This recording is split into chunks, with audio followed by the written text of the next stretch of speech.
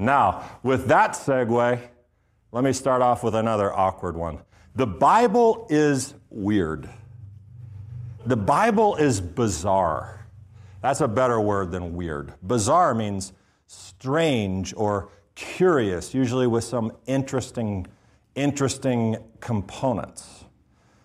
Now, the Bible is an interesting book. It's a life-changing, soul-searching journey through life, corrective, instructive, powerful, all these things. But I feel like I have a tight enough relationship with God to stand before you and say it is also a bizarre book. And maybe none more bizarre than things like this. Then Aaron's sons, the priests, shall arrange the pieces with the head and the suet, the fat, on the wood, which is on the fire that's on the altar. Its entrails, however, and its legs he shall wash with water, and the priest shall offer all of it up in smoke on the altar as a burnt offering, an offering by fire, as a soothing aroma to the Lord. Did you hear what just went on there? A sweet-smelling savor. Ever heard that description? The sweet savor of, entrails. On 17 different occasions in the book of Leviticus, an aroma is mentioned as something pleasing to the Lord. To the God of the universe, the creator of all things, reach nihoach, it says in Hebrew, a pleasant smell, a sweet savor, a soothing aroma, which is usually associated with burning fat and animal parts, sacrifices. Now, most of us, those who consume meat, like the smell of barbecue. I love to walk out in my neighborhood and someone's barbecuing some chicken and you can smell it all in the neighborhood. That's great. I love it. But they don't have any heads or entrails on their grill. So it smells pretty good. But that's odd. A sweet-smelling savor. But God likes it. Why does God like the sacrifices? First of all, does anyone know what book we started this week? Can you guess? Vayikra, and he called Moses to learn about the sacrificial service. This is the book of Leviticus. Why does God like the sacrifices? Well, I want to read from gotquestions.org. Anyone familiar with this? You should be, because if you search anything on the internet, this website is going to pull up. It is like the most popular Bible answers website on the internet. The tagline for gotquestions.org: your questions, biblical answers. And that's what we want, right? I mean, this is it represents this website on many, many occasions, the prominent, certainly evangelical, or maybe even Protestant, or maybe even Christian perspective on most of the things that you ask on the website. So here's what Got Questions says about what is the sweet-smelling savor? Well, the importance of a sacrifice's aroma, gotquestions.org tells us, is not the smell, but what the smell represents. And so we're off to a very good start here. The importance of a sacrifice's aroma is not the smell, but what the smell represents. The substitutionary atonement for sin. Darn it, gotquestions.org. We didn't make it very far. That's not right. That's not correct. That's not the biblical answer. And I'm going to talk for a little while today because this is weighty, weighty stuff. So I'll talk a little bit faster. That is not right. And the simplest rebuttal to that statement, the substitutionary atonement for sin, the simplest rebuttal is something that we read about in the Bible, in the opening portion of Leviticus. A peace offering is an offering expressing thanksgiving or gratitude to God for his bounties and mercies. This Hebrew term, offering, is zebach shlamim, which also really just gets shortened to shalamim. From what word would you think? A peace offering that says shalamim. What would you think? It's in our name, shalom. Shalom, which is meaning peace. I mean, a representative portion of the offering is burnt on the altar. A portion is given to the Kohanim. The rest is eaten by the offerer and his family. Thus, everyone gets a portion of it. Now, stop right there. In terms of bizarre, if this thing that was just offered represents sin and something kind of gross, isn't it odd that God says to the priest, now eat it? And by the way, family, eat that. That's bizarre. But that's exactly what happens. What about the Mac Daddy offering, the big one, the burnt offering, the olah, the elevation offering? It's what you're reading right in the beginning of Leviticus 1, the olah. Completely burned up on the altar. No one eats anything except the skin. The skin is not burned. But this main, huge, big deal, complete, burnt up as an elevation to God offering does not always have something to do with sin. Sometimes it has nothing to do with sin. It could have something to do with sin and ultimately atonement, but it might be brought by anyone who wishes to enhance or elevate his spiritual level. Even Gentiles could bring the olah, the burnt offering. Now, we also brought additional offerings on Shabbat and the holidays. Days which for the most part are full of what? Sadness and disgrace? No, joy and expectation.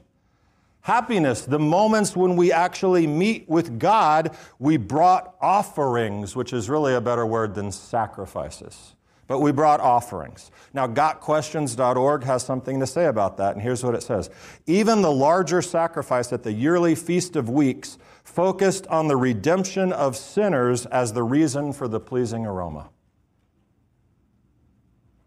Shavuot is about sinners. The Feast of Weeks is about, that's not correct. That's not a true statement. The majority of God's feasts were not about forgiveness and sin. There is one. We'll talk about it. Got Questions continues by, it quotes the Bible. You shall also offer one male goat as a sin offering. Another more appropriate word choice there would be purification offering. Some translations have that. But you shall offer one male goat as a sin offering and 2 male lambs 1 year old as a sacrifice of peace offerings. Okay? Sin offering. Let's talk about that real quick. Sin offering. How many women in here have ever had a child? Okay. So you know that you were required to bring a sin offering for that filthy act that you did by having a child, right? That's ridiculous. I'm being sarcastic. Maybe I shouldn't. I don't want it to be taken lightly. A woman who gave birth and after childbirth brought a sin offering to the temple. Did she sin in the most beautiful act that is possible on earth to give life to a human being? Is that a sin? Of course not. There are some interesting perspectives within Judaism which we're not going to get around to, like why that is actually a sin offering. I'll just tell you one for fun. It's because in the middle of labor, she screamed at her husband, "I hate your guts, we'll never do this again." So she has to bring a sin offering. Okay? More likely, it's a purification offering. She's dealing with blood. She's dealing with life. Even in some sense, death in a weird way, because she was carrying this baby as part of her no longer. There's a whole bunch of really cool stuff. But she didn't sin. So a purification offering is also what was brought on Shavuot. And some peace offerings, because guess what? We're at the temple on Shavuot to party, not feel terrible about ourselves. Okay? But as you might expect, GotQuestions.org is heading somewhere with this argument. And so is the majority of teaching on the book of Leviticus from probably the last 1900 years, and also teachings on the tabernacle and the temple and the priesthood and the sacrificial system. These all usually point to one singular conclusion. It is this: the New Testament reveals Christ as the final sacrifice for sin. This is from Got Questions. The ultimate propitiation. Christ loved us and gave himself up for us as a fragrant offering and sacrifice to God. Jesus, the Son of God, was the only one who could provide the eternally pleasing sacrifice. In other words, Jesus did away with all that. Okay? He is the only pleasing aroma now. In other words, that means something for the average Christian. It means that the book of Leviticus has virtually zero application for you, at least the parts which have to do with sacrifices and blood and entrails and heads and guts and skin and priest, which is a lot of it.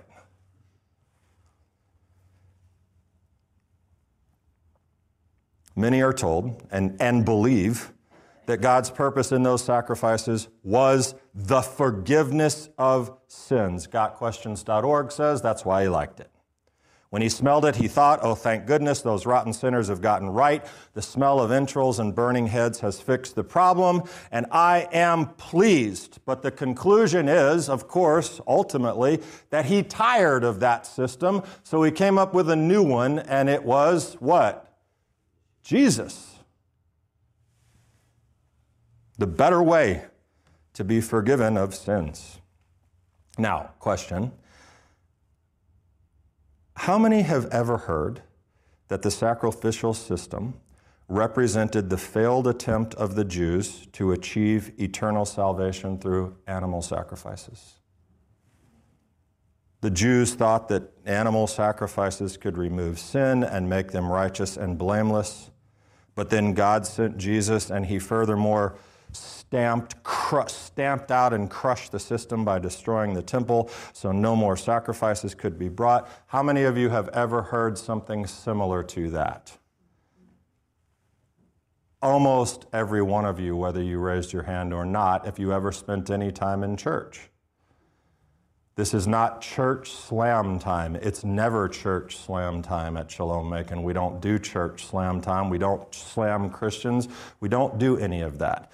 We think in a different direction. We teach in a different direction, and it's very valuable to illuminate some of those different directions. But this is not criticism of the church.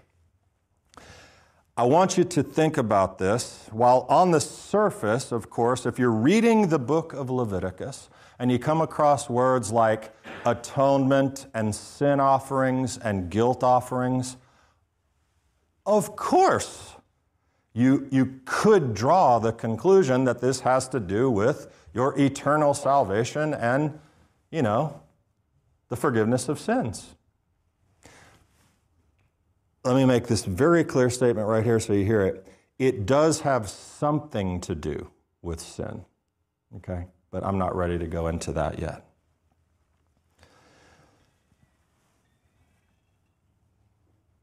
Yeshua did indeed, by his blood, which is a very big concept, offer us something that is not available any other way. The book of Hebrews is our guide on this. We have previously I've done a long series called A Better Covenant, which you can find on the podcast page.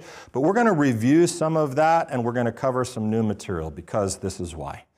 There is so much tied up into Christian perspectives on this area, this book, this concept that is not biblical.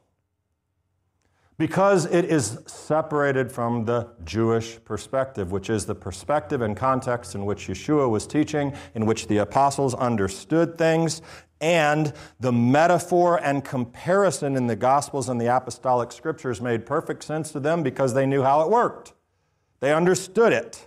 Now, this incorrect way of presenting the sacrificial system causes something to happen. You draw erroneous conclusions because your initial assumptions are false. Did you know that's how that works? If you start with the wrong thing, you end up with the wrong thing usually. So, assumptions. First of all, I've already talked a lot about it, that the sacrifices were all about sin, which I just mentioned cannot be true because we have the shalomim, the peace offerings, we have grain offerings, we even have the olah, the burnt offering, which is not always about sin. Some were about sin. Little Hebrew for you, repeat after me, chatat, sin, asham, guilt. In Yom Kippur, we say, Ashamnu. We are guilty. The Chatat offering is also called the sin offering or purification offering. The Asham offering is also the guilt offering. Okay? So there are some things in there that are really important about sin, but here's the difference, and you know this. Sacrifices were not about what kind of sin? Intentional sin. Sacrifices were not about intentional sin. It just didn't work that way. You read in Leviticus 4. The Lord spoke to Moses, saying, "Speak to the sons of Israel, saying, if a person sins unintentionally in any of the things which the Lord has commanded not to be done and commits any of them." And then you read through Leviticus 4 and 5, and you'll see, well, we're seeing the chatat and the guilt offering, but we're also seeing unwittingly. We're seeing unintentionally, bish gaga is the Hebrew. Intentional sin is very different. And for that kind of deliberate, conscious, intentional sin, the only kind of response that was appropriate and effective is one word which we know. It's in the gospel message, tshuva, repentance. Repentance is the only proper moral response to intentional sin, which has nothing to do with an animal.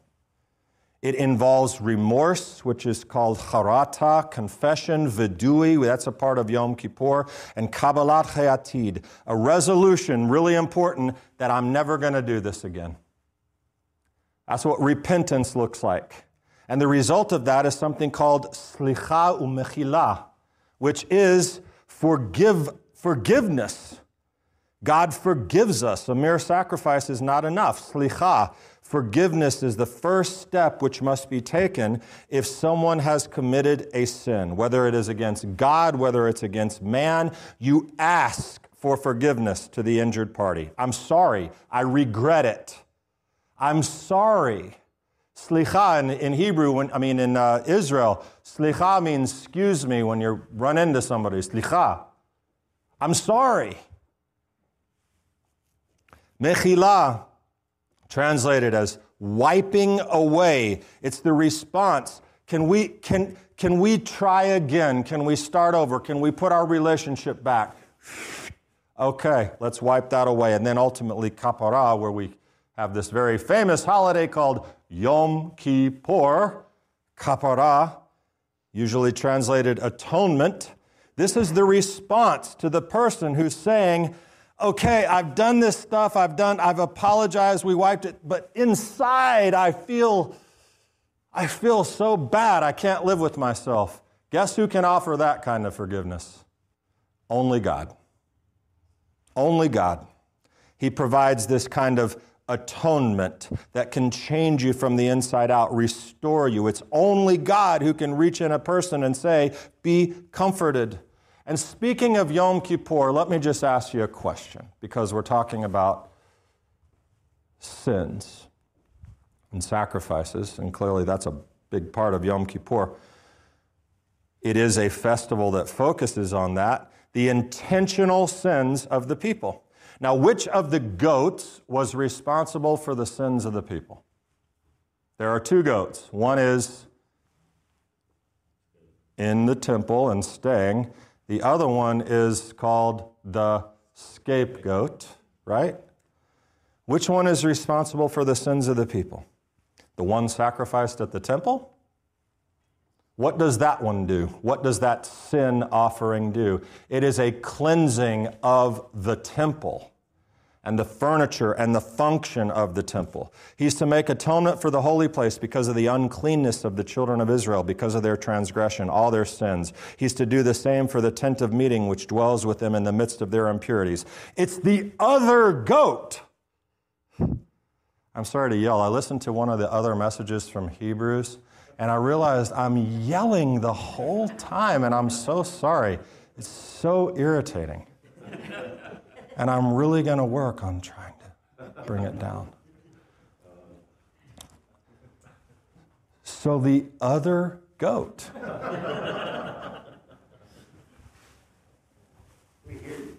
He leans in, puts his hands on the goat.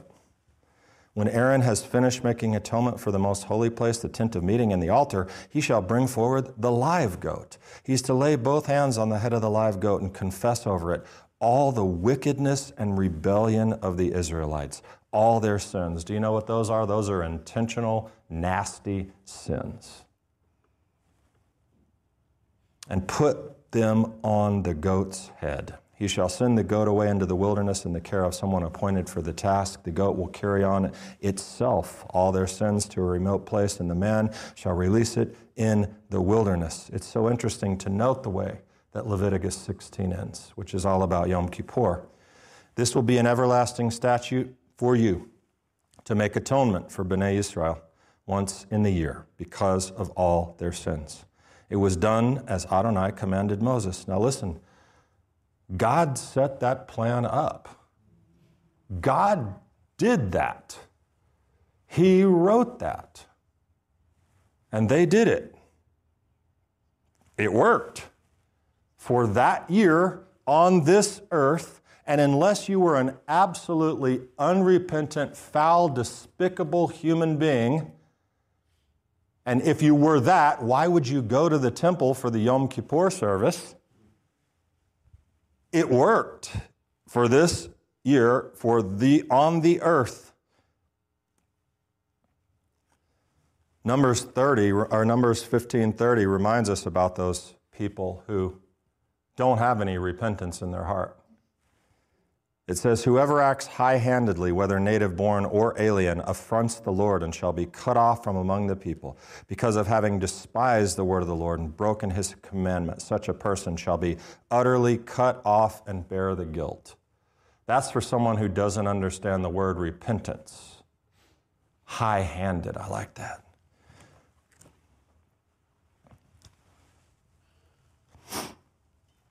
There's another incredible perspective about sin with and without intention, which comes from a much later rabbi, Isaac Aramah, in the 15th century. He says that the difference between intentional and unintentional sin is in the case of intentional sin, both the body and the soul were at fault. The whole human was at fault. In the case of an unintentional sin, only the body was at fault, not the soul. Therefore, a physical sacrifice helps since it was only the physical act of the body that was in the wrong. A physical sacrifice cannot atone for a deliberate sin because it cannot rectify a wrong in the soul. That's awesome and deep. I'm telling you all that just to reiterate. Intentional sin, it's a different story. Bringing a sacrifice could be part of that story, but it was not the solution to the problem. Ever. Hear me. Ever. Never. Ever. Never. That happens in your heart, in your head, and the gospel message supports that. How does the gospel message start? Bring a sacrifice? Sort of. Repent. Sacrifice yourself.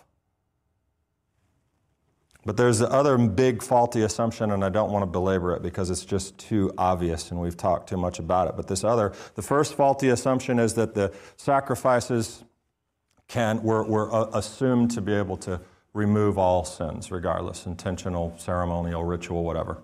That's wrong.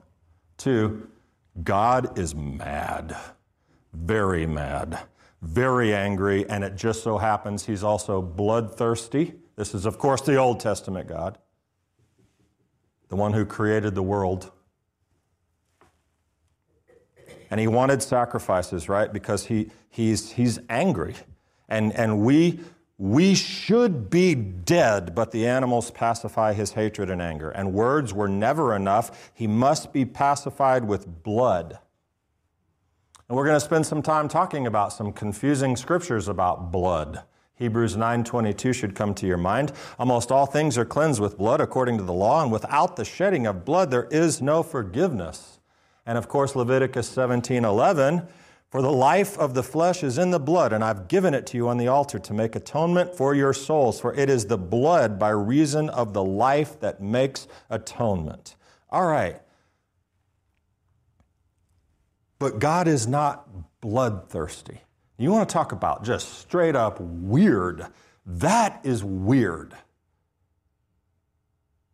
God is like, it's usually masked in descriptions of justice and righteousness, demanding blood to meet the just requirements of forgiveness.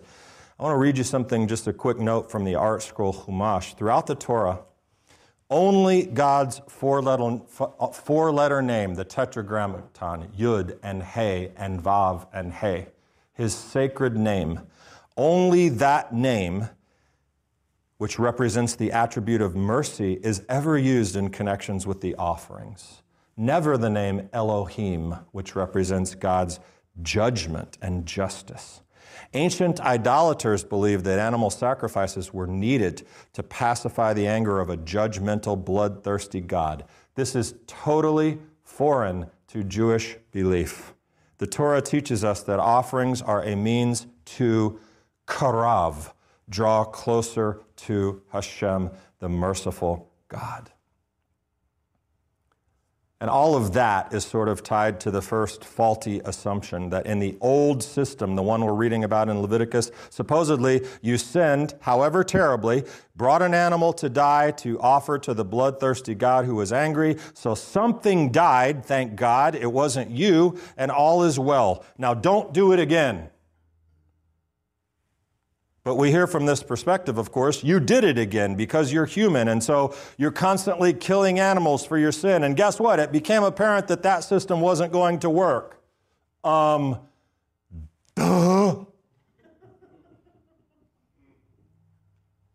Imagine a system where I get to go and cheat on my wife and bring a lamb to a place and it's all fine. Imagine a system where I can kill Dave Hazen and bring a bull, because it's a bigger deal, and be fine, because that's the way the system works. That's all it takes. Just shed some blood. That's a silly, ridiculous idea that sins could happen, be forgiven that way, that's the economy of God. It's silly. That's a license to sin. Bulls and cows didn't get it done. There were punishments for sin. And furthermore, and this is just a big question, if that system was working, which apparently when we read the Bible it was working, if it was working, why did Jesus even need to come? I mean, and we've talked about this before, for the bulls and the goats, so that they didn't have to give up their lives? That would be a matter of convenience and great happiness for the animals. It's odd to think in terms of God being pacified with animal blood. There must be more to this. More than substitutionary atonement, blood for our sins, a broken system. Now, I realize that when I say blood for our sins, there's a little probably part of us who knows about Yeshua, and you hear me like, is he dissing that? Is he saying that's not real? And you get this the theological tick. Somebody says something you don't agree with, and you're like, I don't know. Just stick around.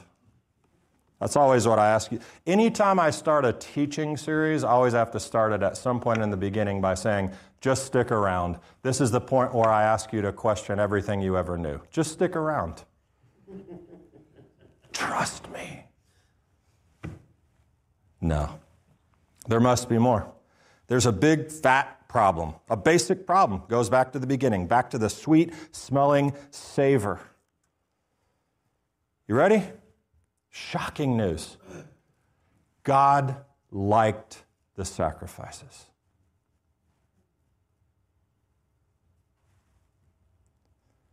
And no matter how many people want to try to change or write that part out of the story, it is part of the story. I'm reminded of Rabbi Gordon, may his memory be forever a blessing, who said it's like the wife who says to her husband, I want flowers.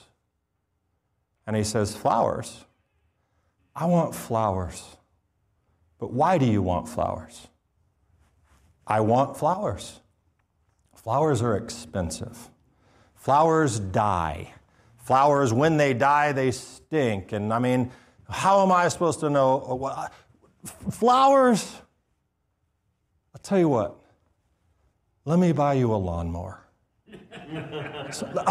Let me buy you an iron. Something you can really use. And she says, I want flowers. God created this system. And in some way, it was his flowers. He liked it, took joy in it. Now, there are a lot of opinions in Judaism about why sacrifices were even part of the Torah. Again, I don't want to get into that right now, but there is this immediate refutation, and I am coming closer to the end here. Stick with me. The immediate refutation when I say God liked the sacrifices, that's not true. Read the prophets. Read the prophets.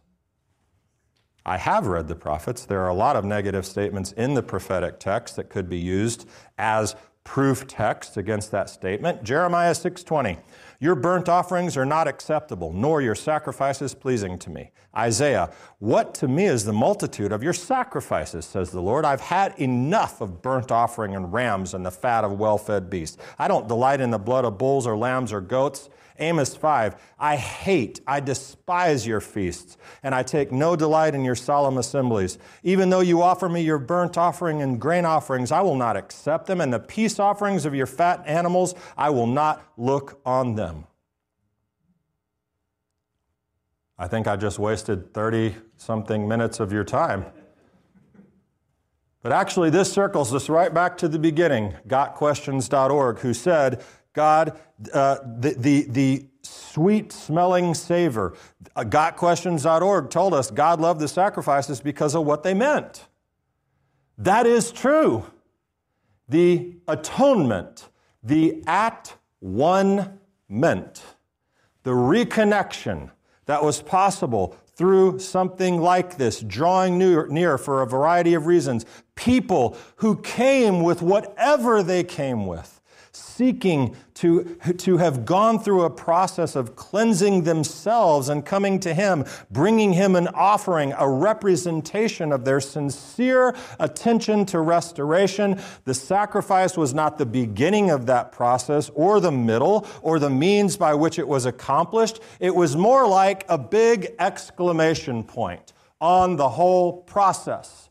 And God liked it. Sorry to yell. And we might talk about the weirdness and the bizarre component of the death of an innocent animal being a part of that. Maybe we'll see. But what the prophets were seeing when they write things like this was the opposite of the process I just described to you. They were seeing cheapening in the system. You ready for this term? Greasy grace. Literally, when fat is involved, greasy grace. I'll just bring an animal. I'll just go through the motions. What difference does it make? Dads, imagine your son messes up pretty bad. He brings you your favorite gift. And he says, I love you, Dad. Love you.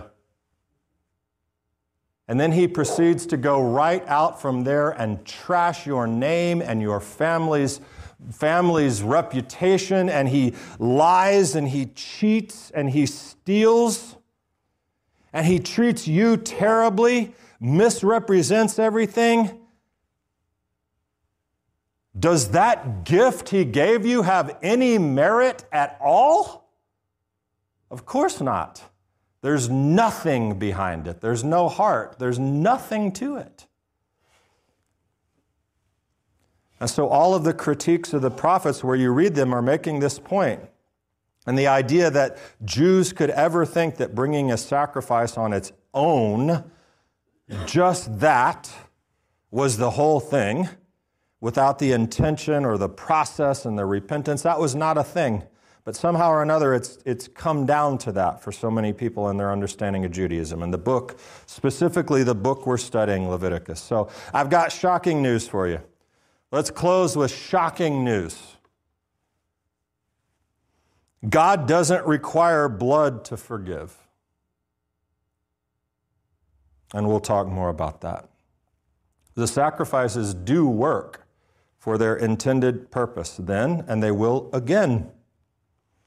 The sacrifices were never about wrath and pacification. And you may know all of this stuff, you probably do, because we talked about it before. But our last deep dive into the sacrifices was 4 years ago in 2019. That's a little while, but I'm sure you remember every single word, every conclusion, and everything that you took out of there you planted firmly in your mental file cabinet. Sure you did. But I thought 4 years later a little refresher couldn't hurt us. And as I said, with some new insights, especially coming into Passover, where everyone imagines that Jesus is the blood sacrifice for our sins, so we can go to heaven. There's a lot of confusion in that understanding. And there's a different and beautiful understanding that will speak to you, because this is important stuff. And so I want to challenge you. I have to challenge Christian theology. It's not, again, adversarial. It's just what we do, because there's a different and better way to look at certain things. Sometimes, not always. But I have to challenge that. But I think you'll find great value, because the sacrifices are to teach us, connect us, inspire, and convict us. And when we learn about the sacrifice that Yeshua became, metaphorically speaking, there's an incredible lesson for you, his disciples, which is why I titled this series what I have titled it, He Died That I Might Live. ... That's the most important part.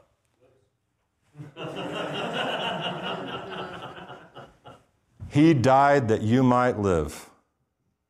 As what? You can learn about it from the sacrificial system. Shabbat Shalom.